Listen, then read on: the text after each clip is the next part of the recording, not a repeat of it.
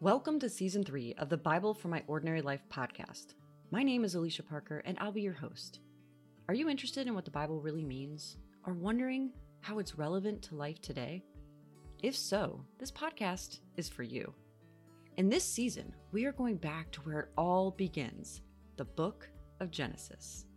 No matter what your age, or your background, or your experience is with the Bible, I believe you can find something fresh and meaningful every time you study it.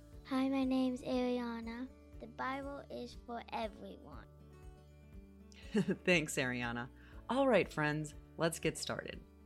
Hey, everyone. Today you are in for a great episode.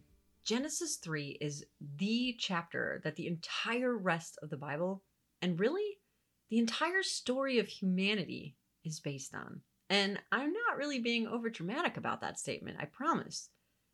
This chapter sets up the conflict between God and mankind and provides the reason why we have a salvation story, why we need a redeemer.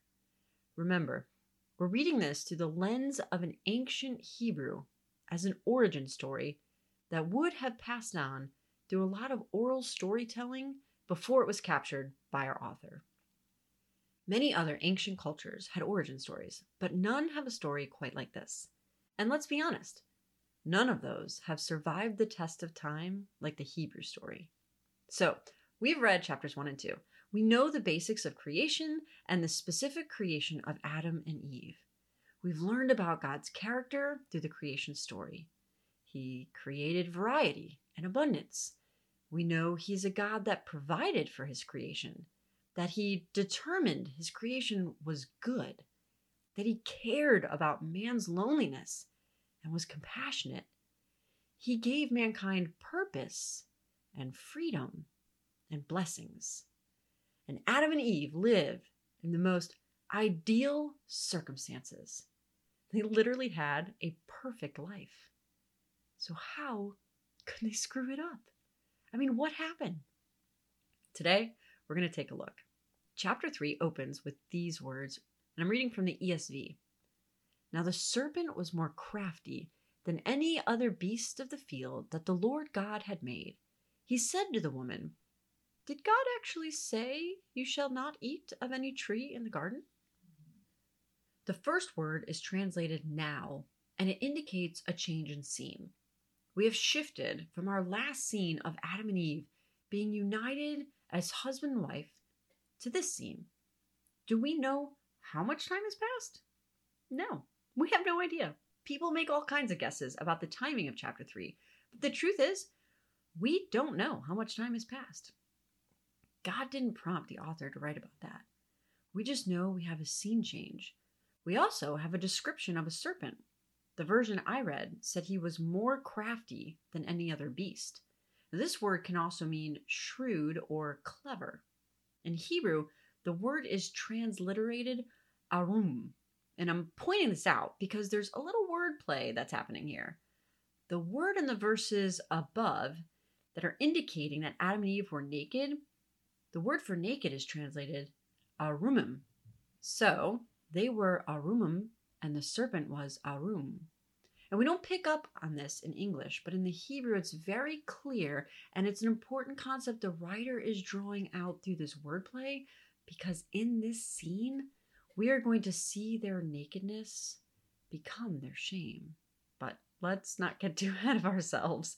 Okay, so we've got a new scene, a serpent who's very crafty or shrewd or clever, and this serpent speaks to Eve. Now, wait a second. A snake speaks to Eve? Was this normal? Did other animals talk? Was it not normal, but Eve hadn't been alive long enough to know it wasn't normal? Was this surprising to Eve? But she went with it because there were no other girlfriends to get together with and discuss? I mean, I have no idea. All we know is that the serpent speaks to Eve, and she replies. We can gather that it is the devil from other passages, because in Genesis 3, he's just referred to as the serpent. But Revelations 12:9 says, "So that huge dragon, the ancient serpent, the one called the devil and Satan, who deceives the whole world, was thrown down to earth, and his angels all along with him." So we know that this serpent who is Satan, speaks to Eve, and many translations pose this as a question. Most versions say something along the lines of, is it really true that God said you must not eat from any tree of the garden or orchard? And in the spirit of translating meaning, that is the intent of what the serpent is saying. He's challenging Eve's understanding of what God said. But in the Hebrew, this first thing the serpent said is not actually a question, it's a statement. And this is one of those tricky things in translation where you want to capture the meaning, but if you do a word for word or phrase for phrase, sometimes it's awkward and clunky in English. So this is a more literal rendition of what he says here. To be sure, God has said, you shall not eat of all the trees of the garden. Did you catch that? It's just a statement. Now let's use this statement and really think about how the serpent is twisting things and deceiving Eve. I'm going to try to put myself in Eve's shoes and think like an ancient Hebrew. And if I'm Eve and I'm listening to him, I might get pretty twisted up in his meaning. He says, to be sure. So he's saying, let's make sure you've really got this. God has said, you shall not eat of all the trees. Wait, does this mean I should question if I cannot eat of all, but I can't eat of some? Or should I question if I'm even allowed to eat from any? To be sure, God has said, you shall not eat of all the trees of the garden. What is he making me question here? And at this point, how I wish Eve had just walked away and not even engaged. Here was the serpent telling her to question what God had said. Now, it's perfectly acceptable for us to question what God has said and verify it with God. Perhaps we aren't clear, or perhaps we forgot. But this is not what the serpent is doing here. He's probing her own understanding and casting God's spoken word in an unfavorable light. But maybe Eve didn't hear it straight from God. We only have it recorded that God told Adam about the two trees. Maybe God himself didn't give Eve those directions. Maybe Adam passed it on and he wasn't as clear to her. Maybe Adam muddled the message. I don't know. But if it wasn't clear to Eve what God said, at this point, how I wish she would have stopped and gone straight to God. I think he would have cleared up any confusion or misunderstanding. But instead, Eve responds to the serpent. The woman said to the serpent, we may eat of the fruit from the trees of the orchard, but concerning the fruit of the tree that is in the middle of the orchard, God said, you must not eat from it, and you must not touch it, or else you will die. Oh, Eve. So very close, but not quite right. Let's look closely at her response. First, she says, we may eat of the fruit from the trees of the orchard. Now let's compare this to what God actually first said to Adam. Back in chapter 2, verse 16, it says, you may freely eat fruit from every tree of the orchard. Do you see the difference? Or rather, did you hear it? God said you may freely eat from every tree of the garden. And Eve said, we may eat of the fruit from the trees. Leaving out those little words that emphasize freedom and abundance is already ebbing away at God's word. This is why it's so important for us to read and know God's word for ourselves. Don't depend on someone else. Don't depend on an Adam if that's indeed how Eve received God's word. Go to it yourself. Read it. Know it. Because as I'm sure you know, you will face temptation. You will be in Eve's position if you haven't already. Questioning, did God really say? Next, Eve says to the serpent, but concerning the fruit of the tree that is in the middle of the orchard, God said, you must not eat from it, and you must not touch it, or else you will die. Now is that what God said? Let's check. Let's check God's word. Back to Genesis 2, verse 17. God says, but you must not eat from the tree of the knowledge of good and evil, for when you eat from it, you will surely die. See, she's so close, but she missed again. God specifically said you must not eat from the tree of the knowledge of good and evil. Eve says that concerning the fruit of the tree that is in the middle. Notice, she doesn't specifically call out the name of the tree. She's got its location, but it's not the only tree in the middle. God was very specific about this tree.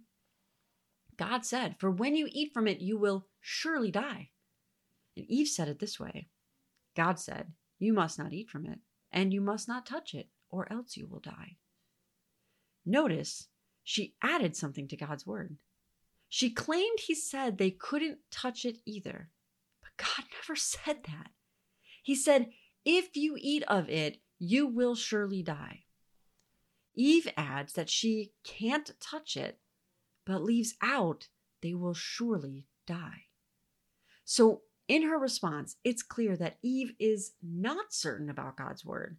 She has the general idea, but she's left things out and she's added things that aren't there. And oh, are we guilty of this? How many times do we add legalistic things to our lives and the judgment of others' lives and yet ignore or subtract things from God's word that don't suit us? Or is it more a case of we just don't know it?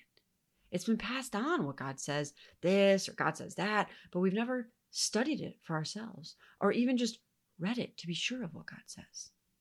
And if we still lack clarity, we're told in James chapter 1 to ask for wisdom. Eve, oh Eve, why didn't you just call out to God and ask him to clarify his word? It was the most perfect, most ideal environment, but the serpent was crafty. He got Eve just where she was weak in her understanding of what God said. And then after engaging her, he pounced. Verse 4, the serpent says to the woman, "Surely you will not die. For God knows that when you eat from it, your eyes will be open and you will be like God, knowing good and evil." Surely you will not die. A straight and total contradiction of God's word. In this sentence, the serpent not only brings the word surely back in, the word Eve had left out, but in effect calls God a liar. God said, "Surely you die? Surely you will not." Eve, this is the point where you run. The point when you hear someone say that God's word is not true, that it's actually the opposite of what God says that is true. You run. You run back to God and back to his word. But that's not what she did. And sadly, that's not what we always do. Instead, the serpent goes on and she keeps listening. "For God knows that when you eat from it, your eyes will be open and you will be like God, knowing good and evil." And there is the temptation. Knowledge, power, getting something you don't have but you want, right? But those aren't the real rewards. It's a lie. Now, let's pause for just another quick reminder of Hebrew. In the first verse of this chapter, it said the serpent was more crafty than any creature the Lord God has made. That name for God is Yahweh Elohim, or it could be pronounced Jehovah Elohim. It's the very personal name of God. Then, as the dialogue gets going, God is called Elohim. Remember that Elohim can be plural or singular, and it would be better translated in English as spiritual being instead of God, because it's a title, not a name. The serpent isn't using God's personal name here, and neither is Eve. So when he says, "For God knows that when you eat from it, your eyes will be open and you will be like God, knowing good and evil," it's like he's saying, "For Elohim knows that when you eat from it, your eyes will be open and you will be like Elohim, knowing good and evil." And that's why some translations say you will be like little g gods, and other translations say you will be like capital G-O-D. Either translation could be correct. The idea is that they will gain something and be like something that God is withholding from them. And he's making God seem impersonal and unfair. So what does Eve do? Does she call out to Yahweh Elohim? Does she verify what his words were? No. Verse 5. When the woman saw that the tree produced fruit that was good for food, was attractive to the eye, and was desirable for making one wise, she took some of its fruit and ate it. She also gave some of it to her husband who was with her, and he ate it. She listened to the words of the serpent. She did not check God's words. And she saw that the tree was good for food. Now, up until this point, only God had determined goodness. God saw that creation was good. God saw that loneliness for Adam was not good.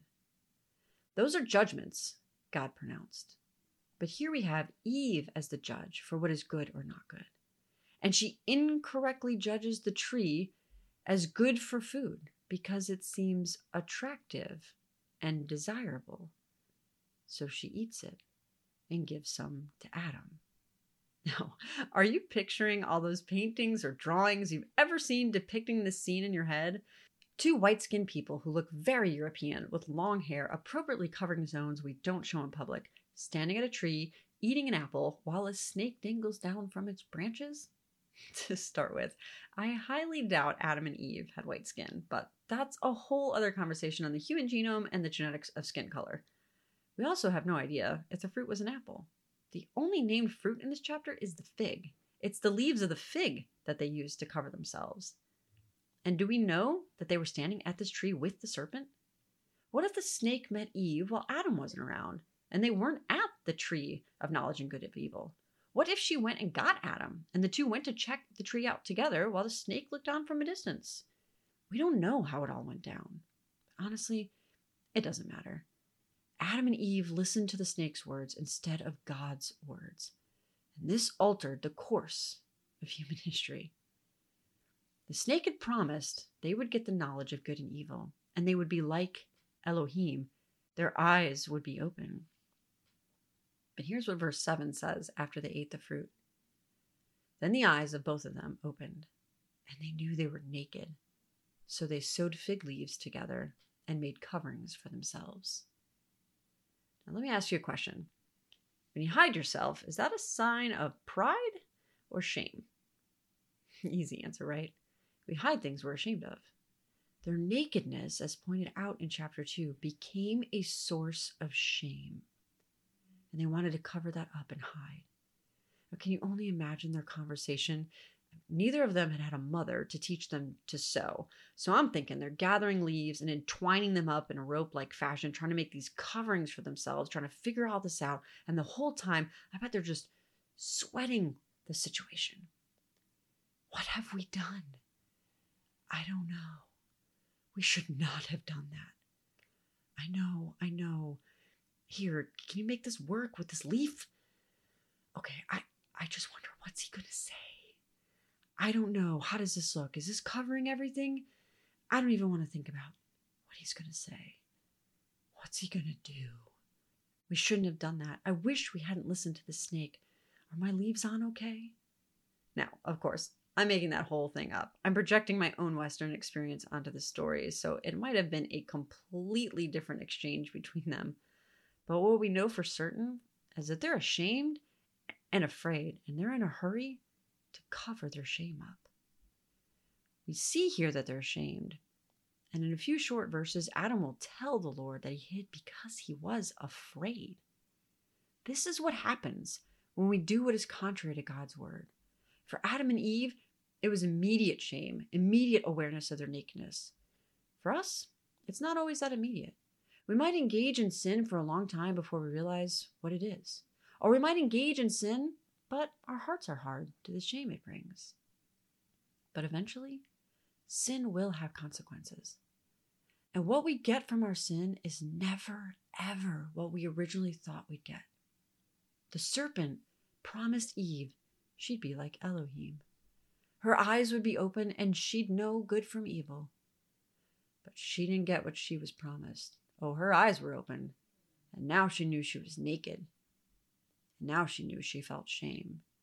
Not wisdom, not power, not like a god. She had to hide herself along with her husband, who, by the way, had also not sounded any alarms about this decision. Rather than stopping her and saying, let's check again what God said, he just went right along. And now they have a huge problem.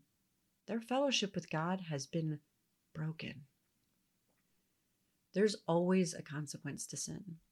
In our next episode, we're going to look carefully at all the ramifications of this decision. Consequences for Adam, for Eve, for the serpent, for creation, and for the rest of humanity. It's this act of disobedience that initiates the entire rest of the biblical story, and we'll talk more about that in our next episode. So let's return to the question I posed at the beginning of this episode. How on earth, with the most ideal of circumstances, did Adam and Eve mess up? I think there's a couple takeaways for us here. First of all, the serpent was crafty. Temptation to sin, it isn't always obvious. We need to be aware of our weaknesses and Satan's shrewdness. Second, Eve didn't know God's word.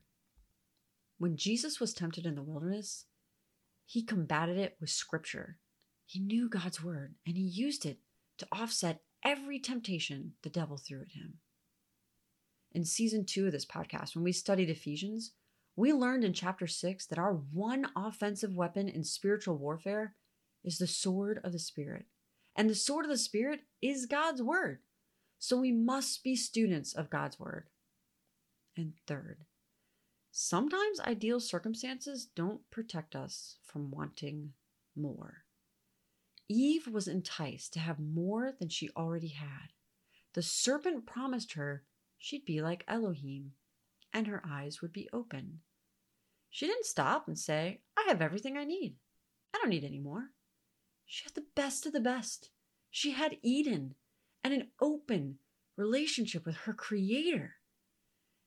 And yet she was tempted because she was offered more. The problem was, what she was offered was a lie. And all of that is true for you and for me. Our enemy is crafty. He knows our weaknesses. He will disguise temptation for you and for me. We have to know God's word. It's our only offensive weapon against his lies. And when life seems good, when we have everything we need, don't be surprised if you find yourself tempted to have more. Now, I know we only made it 7 verses today, so in our next episode, we will dig into the fallout of these consequences. But until we get there, can I encourage you to really examine the temptations in your own life? Consider how you might be falling prey to Satan's craftiness, and dig into God's word to discover truths you can use to combat the lies Satan tries to tell you. To be honest, I don't know that I would have done any better if I was in Eve's shoes. But what I can do is learn from her mistake and the many, many mistakes I've made in my own life. And I can be more aware and more prepared to fight the temptation that most assuredly will come. So my hope for you is the very same thing. I'm looking forward to continuing our journey in chapter 3.